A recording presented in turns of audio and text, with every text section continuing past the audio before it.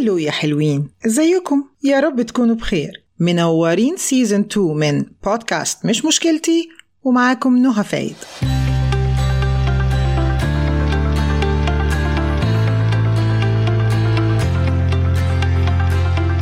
كم واحد فينا قعد حاطط رجل على رجل وقعد يفكر هي مشكلته دي تتحل ازاي، وقال يا سلام لو في ناس قاعدين معايا احكي لهم واخد رأيهم بدون ما يحكموا عليا، ناس شايفين الصورة من فوق مش جواها كده زي شبيكي لبيك.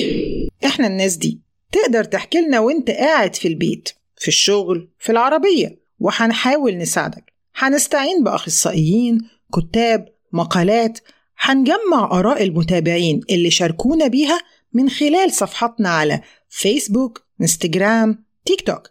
حنوصل لك الآراء كلها، تقدر كده تعتبرنا خدمة توصيل منزلية. يلا نبدأ.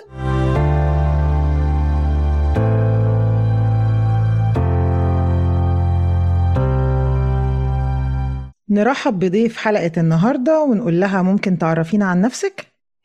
أهلا بيك يا نهى. أولا أهلا بيك. ثانيا أنا نقول بلاش اسمي، نقول سين. يعني اشتغلت في مجال التعليم بس يعني مش ميالة ليه قوي. اللي كان قدامي في الوقت ده، بس أقدر أقول مثلا أن أنا شغالة في مجال الفنون التشكيلية، متجوزة، عندي 3 أطفال بس.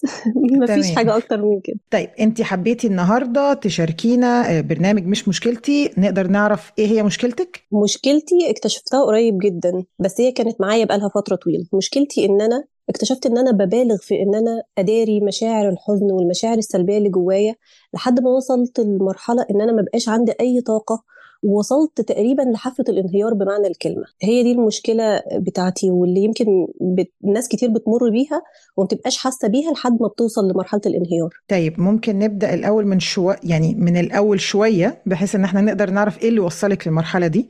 أنت بتقولي إن أنت بتشتغلي، صحيح؟ أنا حاليا مش بشتغل. أوكي، لما كنت بتشتغلي كانت المشاعر دي عندك؟ أنا ما كنتش مكتشفة الكلام ده كله. أنا تقريبا شخص كنت بستمد قوته من أنا أحس إن أنا برضي كل الناس اللي حواليا. كنت بشوف ثقتي في رضا الناس حواليا. الناس اللي حواليكي قصدك في مجال العمل ولا في مجال العيلة ولا في مجال إيه؟ لا، كله. كلهم؟ كلهم. هو الغلط مش منهم، هو الغلط مني وأنا معترفة بيه. وانا ما اكتشفتش الموضوع ده غير مؤخرا. يعني انا بشهاده اللي حواليا كانوا بيقولوا عليا انسان مرح وبشوشه، يعني ده بكلام اللي حواليا. لكن انا من فتره يعني حصل عندي ظروف وفاه لشخص قريب مني.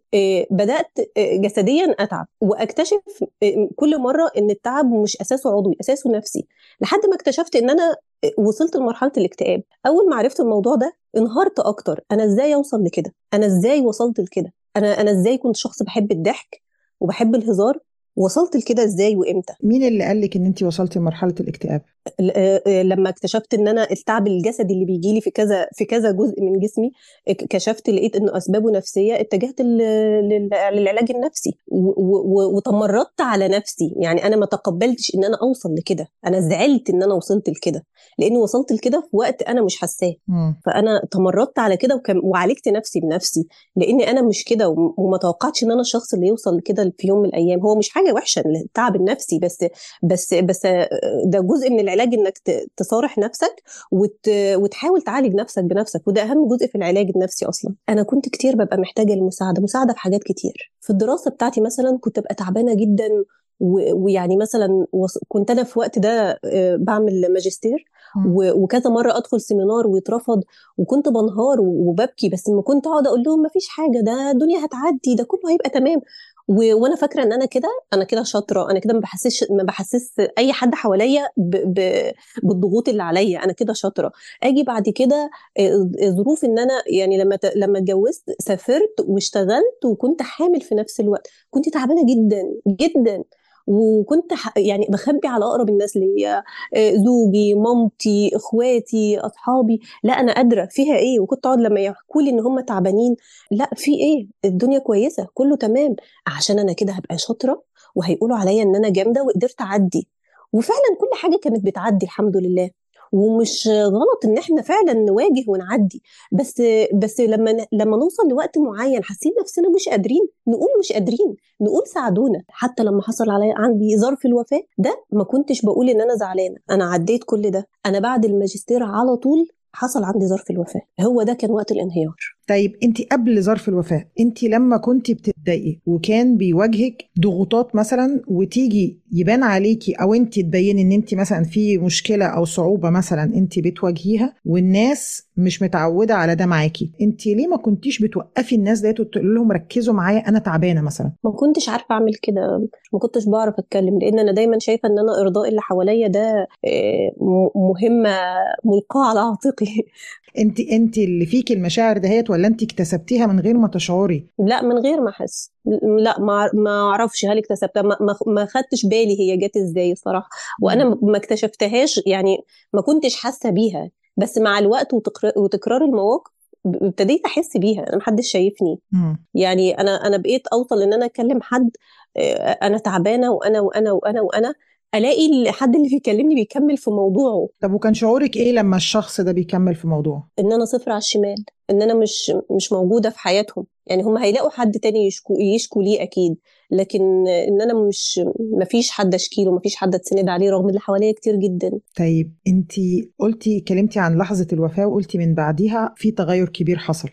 ايه بقى التغير الكبير اللي حصل؟ انا بعد الوفاة ما كنتش بقدر اعيط، ما اعرفش، ما كنتش بلاقي الدموع ليه. وكنت يعني بطبطب على كل اللي حواليا. حتى لما كنت بعيط كنت بخبي نفسي لما باجي اعيط، علشان ما يقولوش عليا مثلا ان انا نكد مثلا. يعني ما افرضش على مود بيتي ان انا في مود زعل. ما اكتشفتش ده غير لما اكتشفت ان انا عندي اكتئاب. لحظة الاكتئاب ده قعدت مع نفسي، انا جالي ليه؟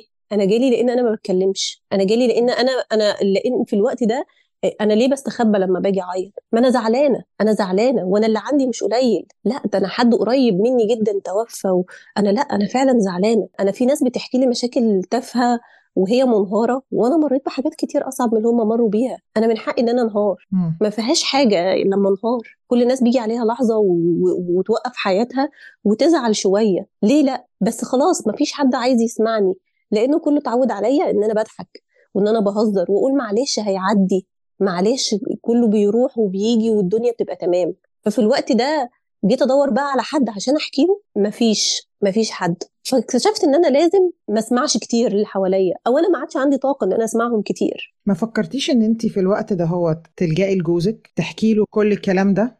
لجأت، ما هو انا انهارت لان انا كنت في التوقيت ده بخبي عنه حتى مشاعري.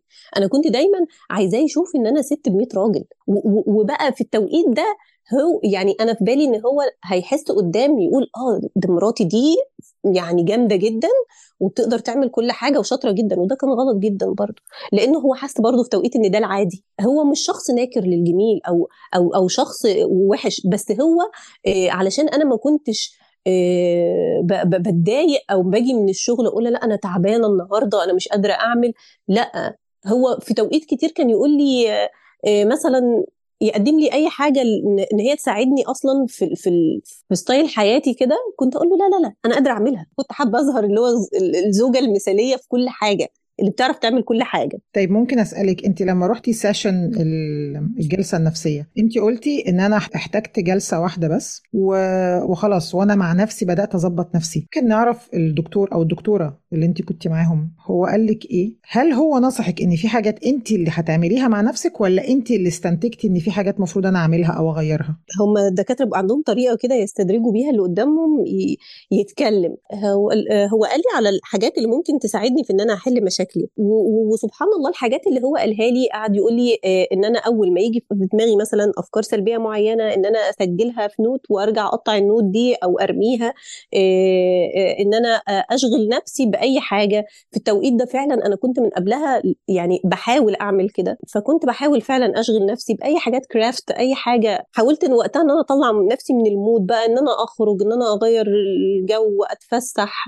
بس كان توقيت صعب. انا المفروض كنت اكمل، بس انا كنت رافضه فكره ان انا حد يجي له اكتئاب. انا كنت رافضه ان انا انا كنت زعلانه من نفسي ان انا وصلت نفسي لهنا. يعني فضلت في موضوع ان انا اعالج نفسي ده فتره كبيره، بس انا كنت رافضه ان انا اتكلم تاني مع حد نفسي. يمكن ده كان غلط، وده برضو من نفس الحاجات اللي يعني ده تحس ان هي عند على نفسي او مع نفسي، ده اللي انا بعمله مع نفسي من زمان. بس الحمد لله انا حاسه ان انا عديت المرحله وبقيت كويسه وبقيت احسن من الاول. طب انتي قررتي ازاي ان انتي احسن من الاول؟ الحاجات اللي كانت بتضايقني ما عادتش بتضايقني. ما بقيتيش بتيجي على نفسك؟ وما بقيتش اجي على نفسي.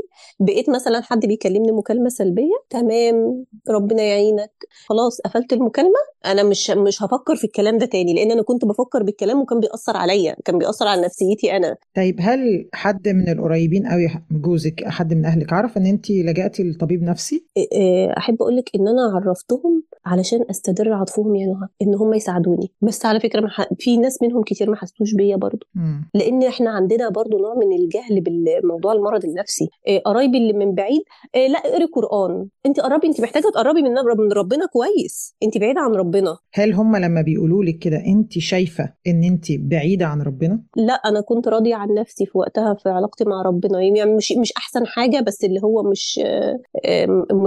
مش بالشكل اللي هم بيتكلموا بيه يعني. طيب انت قولي لي بقى دلوقتي، انت مبسوطه بايه فيكي، ونفسك later on يبقى ايه كمان فيكي؟ هو انا حاليا مش مبسوطه قوي، لان مش قادره اغير اللي فات بشكل كامل، مش قادره اغير اللي حواليا.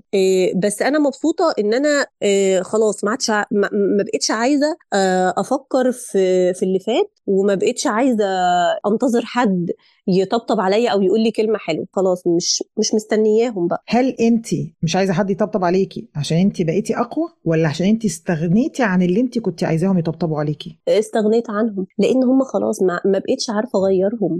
بس انا دلوقتي بدات اكون علاقات جديده، ابداها من الاول ان العلاقات مبنيه على خد وهات، مش طرف واحد هو المستفيد. احنا بيننا وبين بعض علاقه عشان احنا الاثنين نتبادل حاجات، لكن مش حد واحد هو اللي هيميل على التاني والتاني هيفضل مستحمل. طب وفي العلاقات الجديده ده هتلاقي نفسك احسن؟ مبسوطه بجد كتير، وشايفاهم يعني علشان انا بنيت العلاقه من الاول بالفكر الجديد. حاسه ان هم شبهي وانا شبههم. هي جت متاخره، بس لا مبسوطه. طب عندك حاجه تانية عايزه تضيفيها؟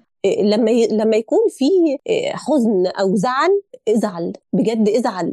فكره ان حد يطبطب عليك ويقول لك ايه انت قدها، حلو، يعني لا يكلف الله نفسا الا وسعها.